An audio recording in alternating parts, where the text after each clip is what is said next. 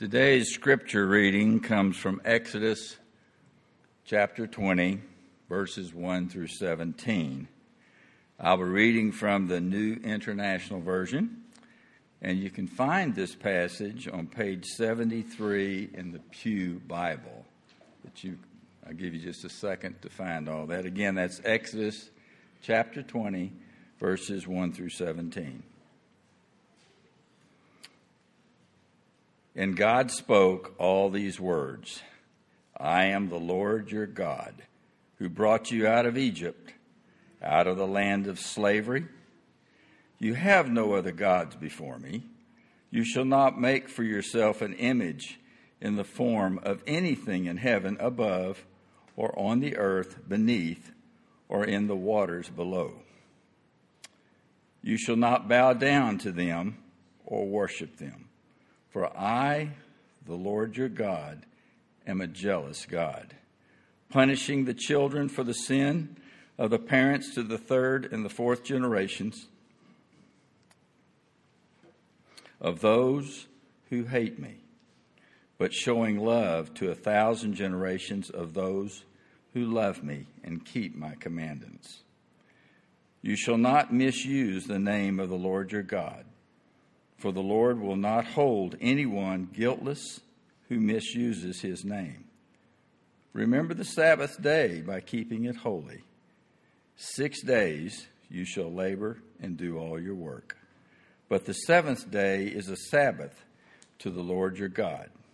On it you shall not do any work, neither you, nor your son or daughter, nor your male or female servant, nor your animals, nor any foreigner residing in your towns.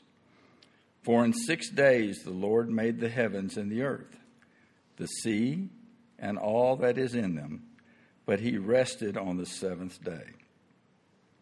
Therefore the Lord blessed the Sabbath day and made it holy. Honor your father and your mother, so that you may live long in the land the Lord your God is giving you. You shall not murder. You shall not commit adultery. You shall not steal. You shall not give false testimony against your neighbor. You shall not covet your neighbor's house, nor shall you shall not cover your neighbor's wife, or his male or female servant, his ox or donkey, or anything that belongs to your neighbor. This is the reading of God's word. You may be seated.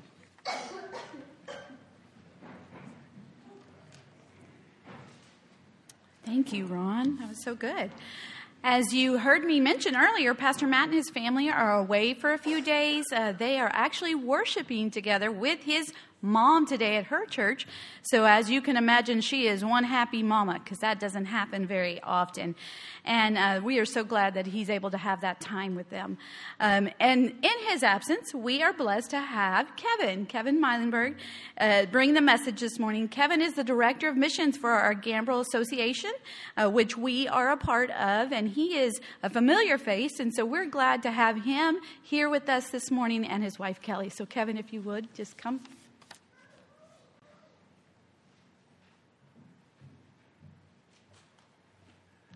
Amen. Thank you, Rosemary, for that introduction. It is good to be here. Your pastor and I go way back. He invited me. We were pastored together in the Blanco Association. He invited me to be his supervisor for his master's degree, wrapping up that study. So I got to get to know him and be encouraged by him and with him. And Matt serves as the moderator right now for the Gambrel Association. So we spend a lot of time together. He's got a support group of young pastors here. So I thank God for your pastor. And I'm glad he had an opportunity to get away and that he was trusting in me enough to invite me to preach today. I asked him if there was anything he wanted me to preach on. He said, y'all were reading through the Old Testament, and you just started the place where you're reading about the Ten Commandments, so that might be an appropriate message. So we're going to see what we can do with that today. I prayed much about how to present this. There's so much that we can do as we look at the study. As I thought about the Ten Commandments here, I thought about a symphony concert that I've attended several times, and if you show up early, you get to hear the orchestra warm up. You know what that sounds like? It sounds like chaos. Each instrument's playing their own tune. Maybe you have the horns, the brass section is playing a John Philip Sousa march to get warmed up. Maybe you have the violins over here. They're playing some kind of concerto. You have the wind instruments doing something else. And it really just sounds like chaos with all this noise on the stage. And then the conductor walks out. He steps up. He has them stop. Everybody gets quiet. And then he introduces whatever that song is. And there's suddenly this great theme, a melody that comes out of this orchestra because they have a conductor, they have a common melody, they have a common theme as they relate together. And that chaos is interrupted by continuity. That chaos is interrupted by this theme that emerges as they play. The Ten Commandments offer mankind that same kind of theme, that continuity, a direction. Morality is timeless, and as you read, as Ron just read those 10 Commandments to us, it's just a reminder again that there are certain things that are always right and certain things that are always wrong. So the deliverance of the 10 Commandments to the children of Israel fit in the history of the people of God. Some have said that this is the most significant moment in the life of the children of Israel. Others have even said this is the most significant moment in history for those unspoken rules and mandates in nature, that moral law, to be actually written in stone. Someone said that it was actually written in nature before it was finally written in stone. I think that's a good way of looking at that. This great event where God has delivered the children of Israel from bondage in Egypt. You've been reading about that, hopefully, as you go through your daily Bible reading. He's delivered them from Egypt, and now they're in the promised land. Once he's delivered them, he begins to encourage them and nurture them, and then he brings them to the place where he delivers this word to them, the 10 Commandments. Literally, it's the Decalogue, or the 10 words in the original language there. And he gives those to the people not to begin his relationship with them. He already delivered them. He already has a relationship with them. But the 10 Commandments come in to be a way of God saying to his people, this is who I am, and this is how we're going to relate to one another. So F.B. Myers said this, these commands engraved on nature long before they were on stone. Josh McDowell said, every human culture known to man has a moral law. And we find it in the records of past cultures and in all societies. What God did was God had already put that in the heart of mankind. And now through Moses, he writes it down so that they can read it. So I'm going to look at the 10 Commandments and kind of give us a big picture, first of all, see how it fits in the law of God in the Old Testament. Then we're going to look at the 10 Commandments, basically what they say and how they can be seen, and not as prohibitions, but as an affirmation and encouragement to us as we walk in relationship with God. We'll talk about some key truths about how they relate to salvation in our walk with Him. And then look at some pictures, some word pictures that might help you as a follower of Christ as you relate to the 10 Commandments. So first of all, understand that there are two divisions in the law. You have the Decalogue, the 10 words, the 10 Commandments here. And then you have the 600 plus ceremonial laws that take up the rest of the text from Exodus 21 all the way through the book of Numbers. All of those comprise what the Bible calls the law. As you read the prophets, as you read the statements made by the psalmist about the law, that's what it's referring to. As Jesus referred to the law, he was referring to that. So you have those two divisions, the 10 Commandments and the ceremonial law. And the 10 Commandments were given to the people of God. We'll talk about this over and over again this morning.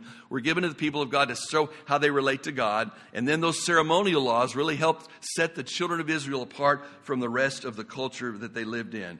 So if we look at the 10 Commandments, if you have your Bibles, I hope you would open them to Exodus chapter 20. We're going to walk through this passage together and look at the breakdown. If you were to take the 10 Commandments, they can be divided into two sections. The first section is the vertical. These statements about our relationship as followers of Christ with God. And then you have the next 5 that talk about our relationship with mankind. Those first 4 that begin in verse 3, and all the way down to verse 8, 9, and 10, speaking of our relationship with God. And then verses 12 through 17, those other commands relate to our relationship with other people. So let's just walk through these. First of all, these first 4 commands dealing with our relationship with God. There are to be, first of all, in verse 3, no other gods before God. No other gods, little g. There are to be no other things that take our worship but God Himself. In verse 4 through 6, he states that there are to be no idols. In verse 7, there's a statement of not misusing the name of the Lord. Some translations have said, don't take the name of the Lord in vain. It's much more than that. Don't misuse His name. Then you have in 8 through 11 this admonition that we as followers of Christ are to obey the Sabbath, to practice the Sabbath, to rest. We'll talk about that. And then verse 12, honor your father and mother. Verse 13, to be no murder. Verse 14, no adultery. Verse 15, no stealing. Verse 16, do not give false testimony or false witness. And then verse 17, there's to be no coveting.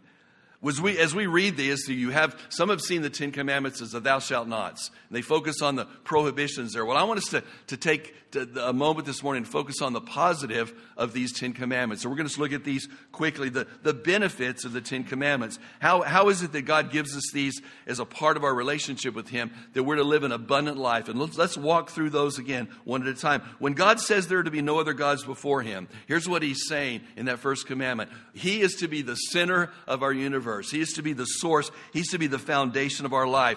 I am to, as a follower of Christ, I'm to spend my time focusing on my relationship with Him, focusing on worshiping Him. He is to be preeminent. He's to be the priority. The first verse there in chapter 20, the God spoke all these words saying, I am the Lord your God who brought you out of the land of Egypt, out of the house of slavery. He reminds them who He is. He reminds them what He's done. He reminds them how He set them apart before He begins to give them these 10 commands, these 10 commandments. I love the passage in Deuteronomy chapter 6 where the Shema is stated, where the Lord through Moses says, Hear, O Israel, the Lord is our God, the Lord is one. You shall love the Lord your God with all your heart, with all your soul, with all your might. That's what He's saying in this passage of Scripture. That's what the first commandment is. No other gods before you. We are to keep Him completely, totally the focus, the foundation of our life. Is He? You say, well, Pastor Kevin, I've been a Christian for many years, and let me just step back and think about that. As I look back on my Christian life, has He been the focus? Has my relationship with God been the focus of that? Or has it gotten clouded out and crowded out by other things? So when God says, have no other gods before me, He's to be the center, the foundation of my life. The second command, when the word is written down, we're to have no idols. No idols in verse 4 through 6. God is reminding us not to replace Him with anything else. You might say, well, we live in a culture that we don't have idols like they did back in the day and time where Moses wrote this. Oh, yes, we do. An idol is anything that takes your heart, your passion, your focus, your desires. Anything you treasure more than your relationship with God. That opens the door up, doesn't it? When God says no idols, He's saying there's not to be anything else that replaces me. Jesus is Lord. God is number one. When He's number one, everything else falls into place. There are to be no idols. So He tells us who He is. We worship who He is, and then He tells us how to worship Him by placing our emphasis not on other things that value the treasure, but to focus on Him and Him alone. The third command, not to misuse His name in verse 7 there. When He says, do not take the name of the Lord in vain. Here's what He's saying. God is to be honored. He's to be glorified. We're to worship Him in reverence, not to take Him lightly, not to take our relationship with Him lightly. Don't misuse His name. Don't do anything, either an attitude of the heart or an action that would show that God is not the most important person in your life. Remembering the Sabbath, the fourth command there, and He gives an explanation of it in verse 8, 9, 10, and 11 of what the Sabbath means to the children of Israel. Well, here's what God is saying when He says to us, remember the Sabbath. He's saying we're to practice a healthy, holy balance in our lives, where we take time to rest, where we take time to reflect, where we take time to have Sabbath with the Lord. Not to be so busy, and we live in a very busy world, but that the Sabbath reminder is that there's a time and a place to stop, to pause, and it can be a holy thing, especially when we make our focus on the Lord. Then He says, honor your father and mother. He's reminding us to have proper honor in the home. God has given us parents. There's this emphasis of the family here, that it is to be a special place. He's telling us family roles are important. Family is important. Then in verse 7, or the commandment number 7 in verse 14, do not commit adultery. Here's what He's saying when He tells us that. He's reminding us that we're to have a mindset that, I skipped one, didn't I? Number 6 is do not murder. He's letting us know that life is to be sacred, that we're to value human life. Then do not commit adultery. We're to guard sexuality to be in the proper place, in the context of a husband and wife marriage relationship. And look at our culture now. That one's completely ignored, isn't it? But He's reminding us of that, the importance of that. Do not steal in the next commandment. That's to remind us to have a proper view of possessions and not to be greedy. Do not give false testimony. That's the importance of trustworthiness and truth in this culture. Well, I think about that. Look at, if you think about our society of all the counterfeits that are out there, whether it's fake news or fake something else, God reminds us in His Word to be trustworthy and to be truthful. Do not covet, the last one there. Basically, He's reminding us to be content with what we have. Are you content with what you have? Somebody said, how much is enough? Well, $1 more is enough. Well, how much, at what point do you become content with what you have? That's really a question every believer should be asking themselves. So God gives us these commandments to protect us, to help guard us from harm, and also to challenge us and encourage us to live a full, abundant life in Christ, because He wants us to focus on those key truths. So let's just talk about the law today. For us specifically, what is the purpose of the law today? First of all, I've got several things I want to highlight there. The first one is this, if you're taking notes. God led His people into a love relationship with Himself. When I think about the Ten Commandments, here's what God is saying. He's saying to the people, I love you, I've led you out of Egypt, and now I'm establishing this love relationship with you. It is all about relationship. Many times we read the Old Testament. You might be reading the laws and reading the commandments, and it might seem more about rules and regulations and laws to you and rules and a formal religion. But what God wanted the people to know is it is not about just religion. It's about this relationship with your Heavenly Father. He delivered them, and now He delivers the Ten Commandments to them. It's a unique relationship. It's made possible because God loved us and sent His only Son to die on the cross in our place. When I look at the Ten Commandments, one of the first things I need to understand is God is letting me know as a follower of Christ, now the people of God, God initiated this love relationship with us. You know, the Bible is clear in Romans chapter 5. While we were yet sinners, you know how the rest of that verse goes? Christ died for us. When you and I were separated from God, rebelling against God, going our own way, making sure that our life was all about us and our idols and our number one, God loved us enough to send His only Son to die on a cross in our place. He established that love relationship. So even when I go back to the Ten Commandments and I go back to this basic moral law that God restates for us here, I need to understand it comes from the heart of God who loves me, who initiated that relationship with me and wants me to walk in obedience with that. The second thing about this passage of Scripture that really helps us understand its application today is these commands give us a sense of what it means to be the people of God. What does it really mean to be a follower of Christ? The children of Israel were the people of God in that day, but now this side of the cross, we're the people of God. What does it mean to be the people of God? It's very clear as God gives us His word here and the rest of the Old Testament law as it's laid out there, that we're to stand separate from our culture. What does it mean to be a follower of Christ today? Well, think about what it meant to be a follower of God in the days of the children of Israel. They were countercultural.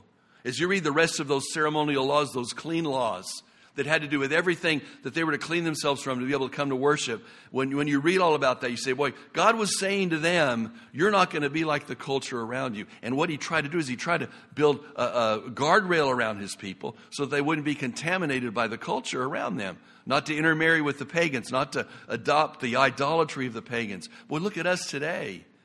It's just a reminder for us today that we are different than our culture. It's pretty scary when you look at the statistics. Whether it's talking about divorce, or it's talking about drug abuse, or talking about any major sin, there's a hard line. I mean, it's a very blurred line between the culture and the church today.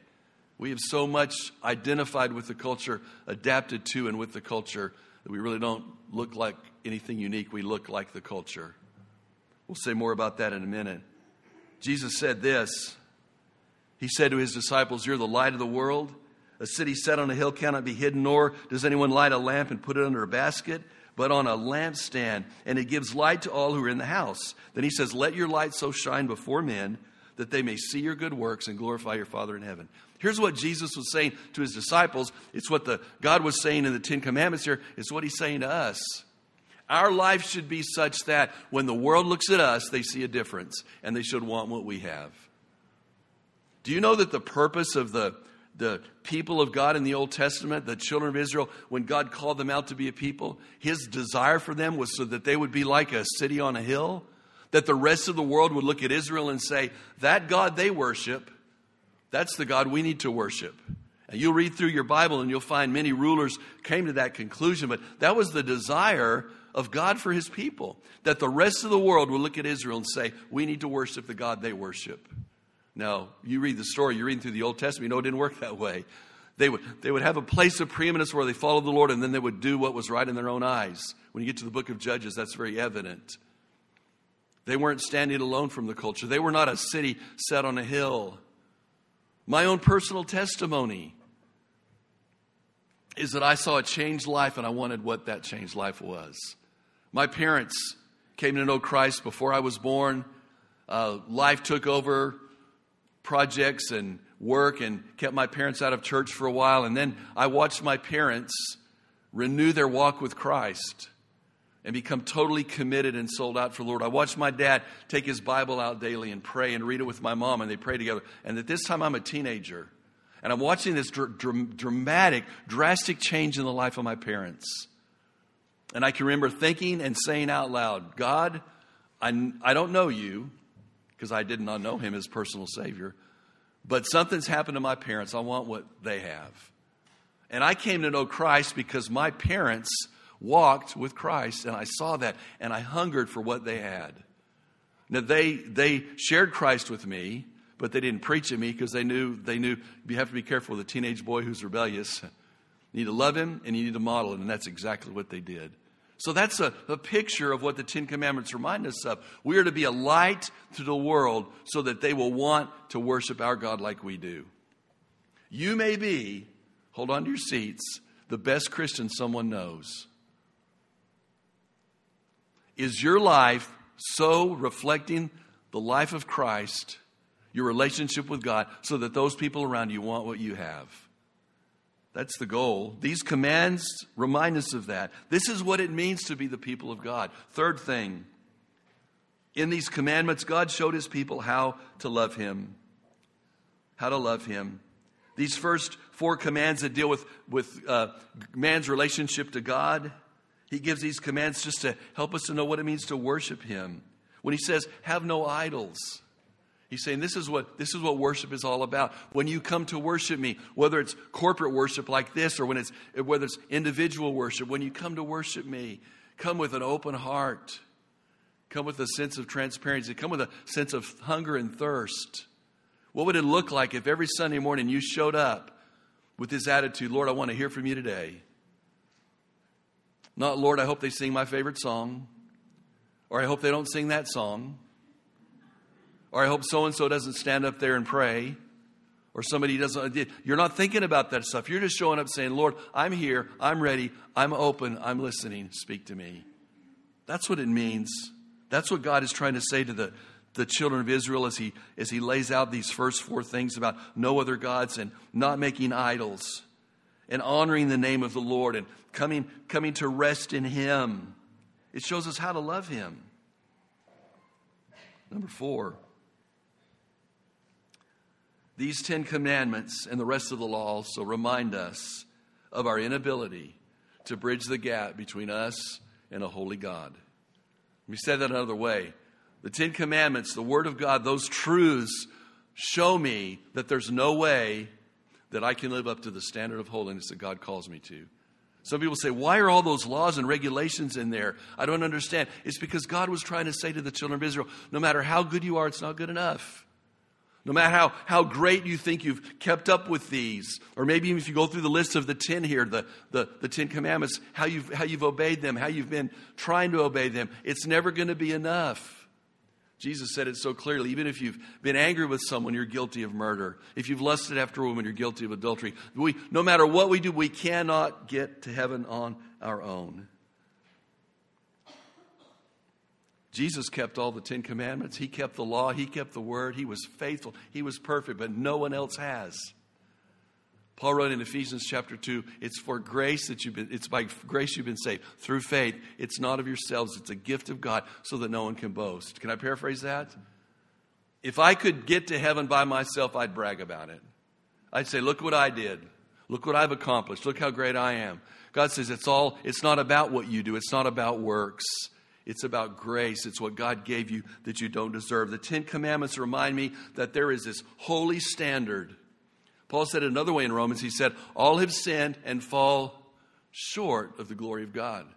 In my mind, there's this picture of a target, and that target is holiness. And no matter how good I am at shooting my arrow at that target, it's always going to fall short. It's like the fellow that tried to swim from the Pacific coast in California to Hawaii. He didn't get very far. And another guy comes along and says, I can swim better than he can. No matter how good the person can swim, nobody's going to make it to Hawaii. Does that make sense? That's this picture of holiness, and God says you can't do it. So part of the 10 Commandments, part of the law is to show us that there's no way we in and of ourselves can be right with God and can work our way to heaven. Jesus came to fulfill the law, the Bible says. He says no one will ever be made right by obeying the law alone. It comes down to Christ obeyed it. Christ fulfilled it. Christ accomplished it. In one place in the New Testament, in Matthew 5, Jesus says, unless your righteousness surpasses that of the scribes and Pharisees, you'll not see the kingdom of God. What does that mean? The scribes and Pharisees had a religion that was all outside. It was all external. It wasn't of the heart. It was all doing things so man could see them only. And there's no genuine faith. So I think about this. If I try my best to live up to these commands, it becomes an external thing. What I have to do is step back and say, there's no way that I can attain holiness by myself. I have to trust in God, to trust in what Christ has done for me. Brendan Manning tells a story that illustrates the intent of the law. I think it's in his Ragamuffin Gospel. He tells about the mayor of New York City back in the days of the Depression, Mayor LaGuardia. They named the airport after him. He was called the Little Flower because he was a short man and always wore a carnation. And he endeared himself to the constituents of New York City because he just was a guy that was involved in everything. That said he would ride on fire trucks to fires so that people could see him and wave at him. He joined the police on raids of speakeasies. He was a part of that in the community. It says at one time, he even paid for an entire orphanage to go to a baseball game there in New York. The people loved him. One night, on a cold winter night, and I think it was February, he decided to step into the courtroom and kind of take over. So he went to this courtroom that was in one of the worst parts of the city. It's in 1935, and he gives the judge the night off. He says, you can take off. I've got it from here. And so he steps up into the judge's bench. And not too long after that, a woman was brought to him, kind of a ragged-looking gal, and another man brought her. The police were there, and they said, this woman stole a loaf of bread, and she needs to be punished. And the shopkeeper's there, and he's demanding that. So LaGuardia asked what happened here. She says, well, I'm taking care of my daughter, and she's sick right now. She doesn't have a husband, and we're alone, and she's got kids, and they're sick, and I'm trying to care for them, and they needed to eat, so I stole this loaf of bread. So the shopkeeper says again, she has to be punished. It's a rough neighborhood. She needs to be made an example. So LaGuardia says, okay, she's guilty, and here's the fine. $10 or 10 days in jail. And while he's saying that, he reaches into his wallet and he gets out $10, and he says, I'm remitting her fee right here. So there's her fee's been paid. And he said, by the way, I'm fining everyone in this courtroom 50 cents.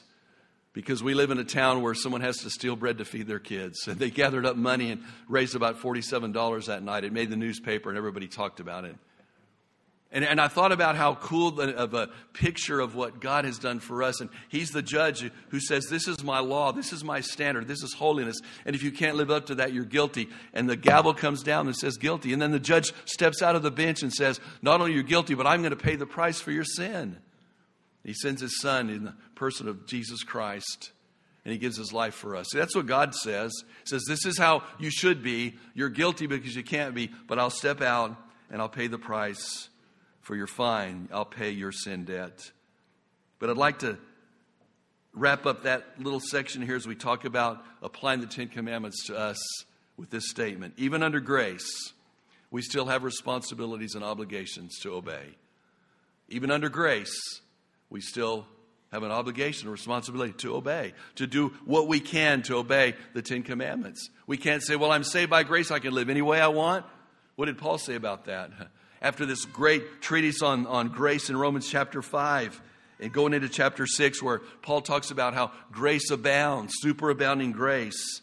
He goes on in chapter 6 to say, what shall we say then? Shall we continue to sin so that grace may increase? And here's his response, may it never be. There's no way that if you're a follower of Christ, you can say, I can live any way I want because God's grace will cover all my sin. That's not the life of a believer. That's the life of a person who's testing God's grace. When I think about the Ten Commandments, I'm reminded that I've got responsibilities. I've got obligations as a follower of Christ to obey. How are you doing there? If you had to rank your level of obedience, not to get to heaven, we're not doing that. It's not by works, but as a follower of Christ, are you walking in obedience? It's part of what the Ten Commandments remind us of. Before I wrap up, I want to give us several word pictures that will help us. I love pictures. I love stories. I love visuals that help me understand how to apply something to my life. Some of these are scriptural. Others are just a way to kind of approach what the Ten Commandments are. So here's 5 word pictures that might help you as a believer understand how to relate to the Ten Commandments. First of all, the Ten Commandments served as a tutor or as a guardian. Paul said it this way. God gave the law that it could be, the old translation I used to read said schoolmaster. Now they're translating it tutor or guardian to bring us to Christ. In other words, the law, the Ten Commandments are to point the way to a relationship with God. In and of itself, that can't seal the deal because it's a guardian, it's a tutor that brings us to the edge, and it's up to Christ and trusting Him to make salvation sure and full in our life. But I think about the Ten Commandments and the commandments that way, that people out there who read them, who understand some about them, will know that there's a God who loves them, and it's to lead them to pursue that God. Second word picture is the picture that these Ten Commandments serve as a compass for us. You know what a compass does? It tells you where true north is. You find true north, and once you found true north, then you can navigate your way of wherever you're going. The Word of God, the Ten Commandments, is true north for the believer. If I want to step back, and you can dive into that as much as you want, and I thought about doing that today, but there's not time. But dive into what it means in each one of those commandments. That's true north. That's what it means to trust in totally, completely Christ as your source. A compass, I like that. It points direction, where my life is to be lined up with. Third word picture is a bridle. A bridle, like a bit in a horse's mouth that you're able to steer the horse, to keep you in line, to keep you in bounds. When I think about my life, as I look at that, the Word of God becomes a bridle to me, something to keep me safe, to guard me, to pull me away from what might hinder and might steer me away from following God. Stuart Briscoe tells a story about a young man that came to him who was really troubled. And he tried to counsel him and found out this man was having all kinds of terrible thoughts. He was having financial trouble. He was thinking about even robbing a bank. And so he asked him, why have you not done that? Why have you just thought about that? He said, I know that the Bible says thou shalt not steal, so I can't do that. The Word of God was a bridle to him. He wasn't even a believer, but he had heard the Ten Commandments, and he knew there are some things that are right and some things that are wrong. And that's the bridle. That's the steering, the guiding. The fourth word picture is Ten Commandments can be like a thermometer in my life. What does a thermometer do? It tells you what your temperature is. It tells you if your body temperature is hot or cold. I think about the Ten Commandments, the law as a barometer, as a thermometer in my life to see what the health of my heart is.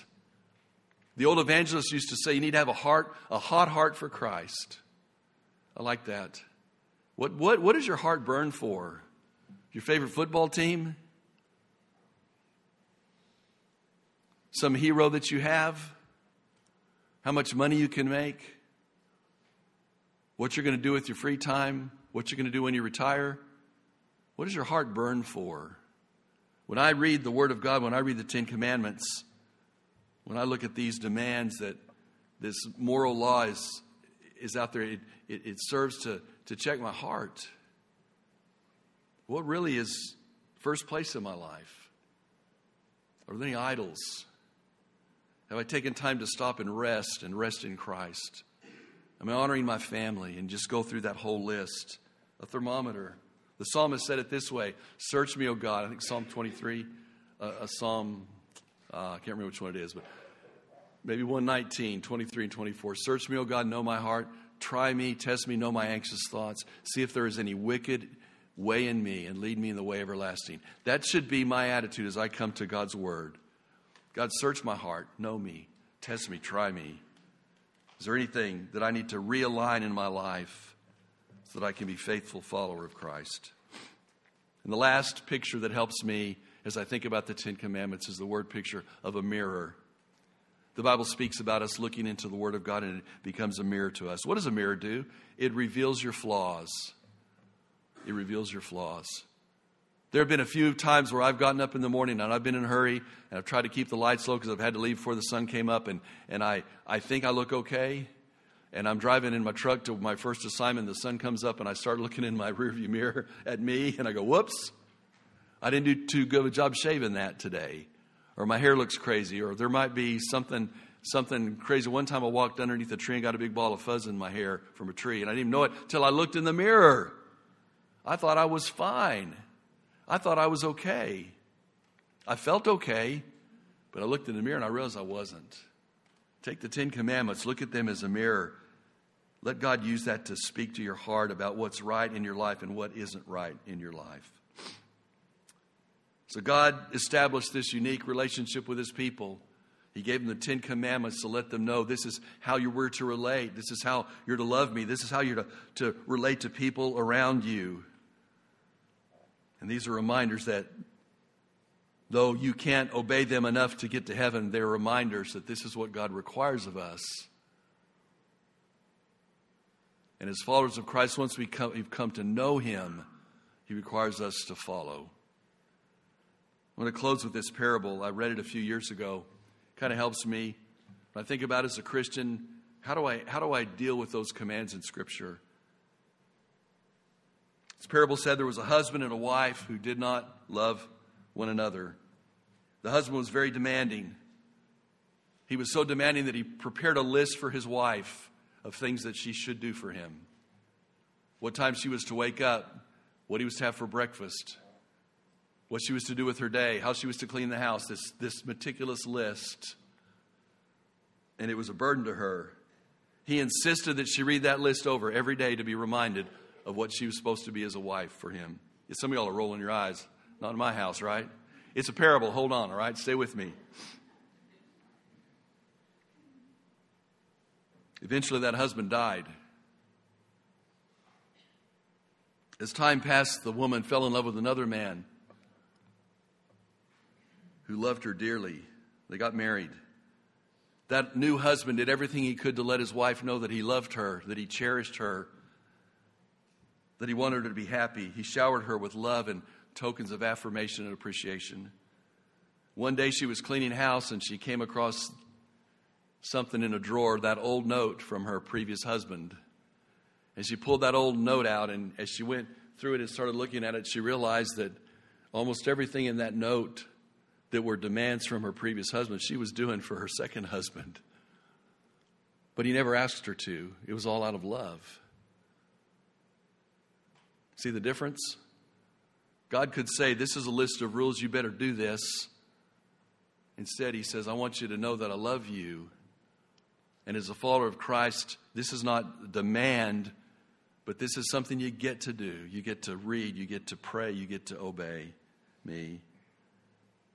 See, the commands that God gives us here are to be obeyed out of a deep desire to be pleasing to our Heavenly Father who loved us with a deep desire, with a deep passion. God so loved us that He gave His one and only Son. Will you join me in prayer? Heavenly Father, thank You for this reminder today from the 10 words that You gave the children of Israel. Thank You for this reminder that You've established this love relationship with Your people. Thank You for the reminder that what we are to be doing is walking in obedience with You. Lord, I pray that as You've challenged us today, this time of commitment might be a time where we surrender all to You. Lord, as Your word has been opened and shared, I pray that you're using it right now to stir hearts. I pray that you'd have your will during these moments. In Jesus' precious name I pray. Amen. We're going to give a time of commitment. I believe the deacons are going to come stand. Or if you would stand to your feet. Maybe you'd say today, Brother Kevin, this morning I realized that I've been trying to get to heaven on my own. I've been trying to do good things so that God would be pleased with me and let me into heaven. And this morning I realized it's all about grace. Today I need to come and give my life to Christ and trust in what He's done on the cross. Maybe you'd say, Brother Kevin, I'm a believer. I'm a follower of Christ. I know what it means to be saved and to have the forgiveness of God. But as we've walked through the 10 Commandments this morning, God's reminded me that there's some things in my life that don't line up. I've looked at my life in the mirror of the Word of God, and I found myself to be found wanting in some areas. During this time of commitment, if you would respond, these men will be here to pray with you. I'll be down here.